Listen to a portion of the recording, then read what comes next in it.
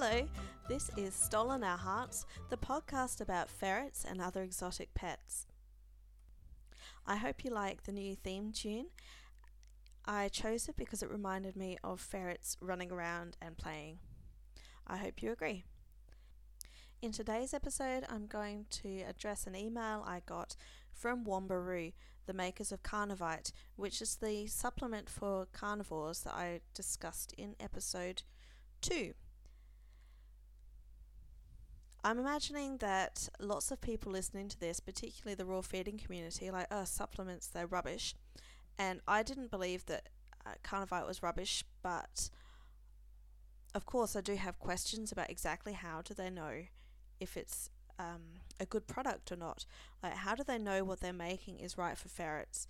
Why are they different to other, kibble companies that put made for ferrets on their labels, and they claim that they do research with pets, though there's lots of evidence to say that what they're giving in those foods is just completely wrong. So I was like, why do I actually believe that Carnivite is better? So, why am I trusting my vet when they say this? So I decided I was going to ask Wombaroo why they believe that they're doing the right thing with this supplement. As I mentioned before, Wombaroo also makes lots of products for native animal feeding, for if you find a abandoned or injured native animal. These are mammals or birds. So you can see lots of the products in pet shops, but I rarely see Carnivite in a pet shop. I get mine from the vet. So yes, I sent them an email, and I mentioned that I'm making a podcast and that I wanted to know more about Carnivite, and that I wanted to be able to explain to my followers why it's actually good. So you need to make up your own decision, your own mind, like I say for everything.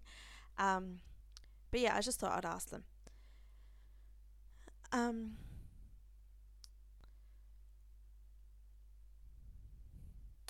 Basically I said, I was wondering if you can explain how you know that the proportions of the supplements in Carnivite are the right ones and what ferrets need, and if there's anything missing in it. What research has it been based on? So Gordon Rich from Wombaroo replied to me, which was very kind. And he said, "Hi Nairi, thanks for your inquiry about the use of Carnivite for ferrets. Please see the following link to information about the product on our website." So it's the wombaroo.com.au website, then you go to products and then Carnivite. If you click on the specifications tab, it lists the active constituents in the product. Out of interest, who is your vet? We work quite closely with a number of vets who specialise in ferrets, as well as many of the zoo vets who care for a range of different carnivore species. This is actually a South Australian company, I believe, and I think my vet actually was involved in the research for the ferrets because there are very few ferret vets in Adelaide. So he continues, Carnivite is a supplement designed to provide a balanced diet when mixed with meat. When talking about meat, we are referring to muscle meat, i.e. not including bones or internal organs such as kidneys or liver. Muscle meat alone, e.g. chicken or beef mince, is deficient in many vitamins and minerals, but the addition of Carnivite will provide the required nutrients to make it a complete diet. Yes, guys, please do not feed your ferrets just plain mince and only plain mince. That is not going to help them. And it goes on. We formulated the product by first looking at published nutritional information on a range of meat types, including beef, lamb, pork, kangaroo, chicken, turkey, venison, and horse meat. On average, all these meats contain sufficient levels of protein, amino acids, vitamin B3, niacin, sodium, potassium, phosphorus, and selenium to meet the nutritional requirements of virtually all carnivore species at all life stages, i.e. for maintenance, growth, or during lactation. There is therefore no need to provide any additional levels of these nutrients just to a supplement when using muscle meat as a base. Indeed, these ingredients are not present in Carnivite for precisely this reason. There is a relatively small amount of phosphorus in the product, as this is associated with the other ingredients, but is technically not required to be added to the diet when feeding meat. All the other ingredients in Carnivite are potentially deficient in a meat diet for a range of carnivores. The amount of each nutrient present in the product provides the minimum required levels for any carnivore at any life stage. Because different species of carnivores have somewhat different nutrient requirements, for each nutrient we have calculated the worst case scenario, i.e. the highest nutrient requirement paired with the lowest level in a particular type of meat. The nutrient levels in our product are therefore determined such that there are sufficient levels to ensure that any meat diet supplemented with Carnivite is suitable for any species of carnivore. The complication with ferrets is that very little scientific research has been done on them to determine their actual nutritional requirements, in particular for vitamins and minerals. The carnivore species most heavily studied in terms of nutrient requirements is the domestic cat, and this is often used as a model for the nutrition of ferrets when specific ferret data is lacking. We get nutrient requirement data for cats from a range of references, including published guidelines by the AAFCO and the NRC. A good summary of this research can be found on the following website, and it's msdvetmanual.com/management and nutrition small animals nutritional requirements and related diseases of small animals. In particular, refer to the nutrient requirements listed in the tables from AAFCO and NRC 2006. For ferrets, most of the other data we use comes from published nutritional guidelines for the mink. Nutritional requirements of mink and foxes (NRC 1982).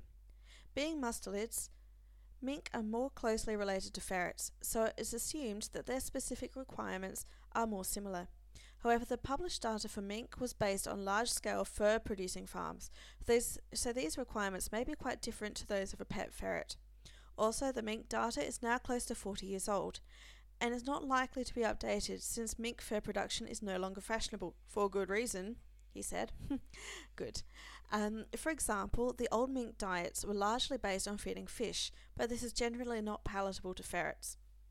A good summary of the current known requirements for ferrets is outlined in the veterinary book Ferret Medicine and Surgery, Johnson Delaney 2017, in brackets.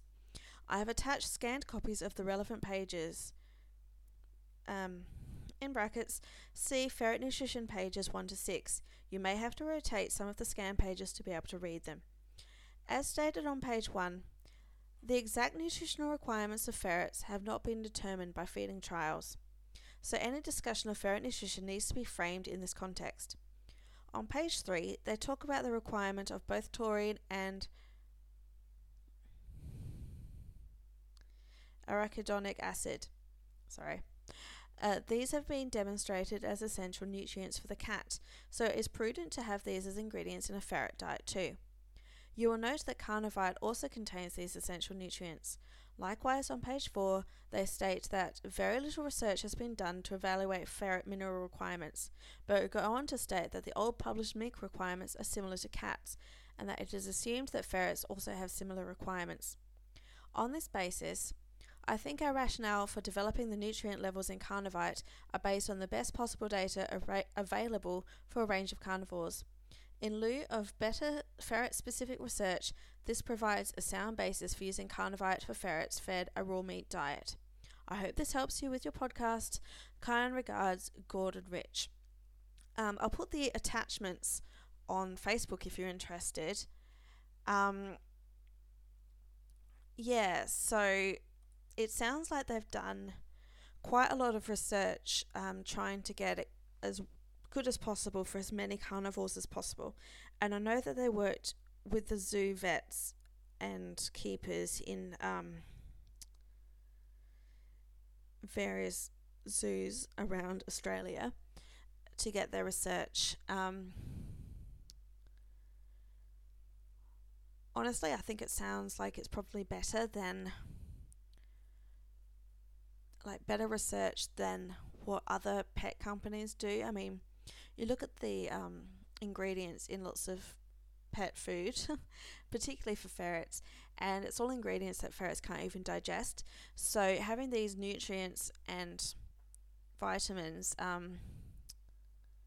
directly added onto meat, which is something that ferrets eat, rather than having, say, peas and corn and things like that in a kibble, which will stress the ferret's system to get the nutrients into their bodies through kibble. It does sound a lot better, because at least then they're eating species appropriate food and the nutrients are being delivered in a non-harmful way for them. So I guess, again, in my opinion, if you need to just feed mince, this is probably a better way to feed just mince than not than just feeding mince, obviously. And it's definitely better than kibble, in my opinion. Feeding a raw only diet, I suppose I'll have to ask someone else how they get their ratios and how they know that those ratios are appropriate for the ferrets, and what nutrients that they're thinking ferrets need. Pretty interesting stuff, I suppose. I'm not a scientist, so hopefully I can find an expert. Okay, so it was just a short little episode for today. I hope it was helpful.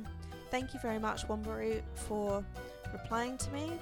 And I suppose if anyone's got any other questions, I'm happy to pass them on to Gordon, and hopefully he'll have a response for us. Thank you very much. I'll talk to you later. Bye.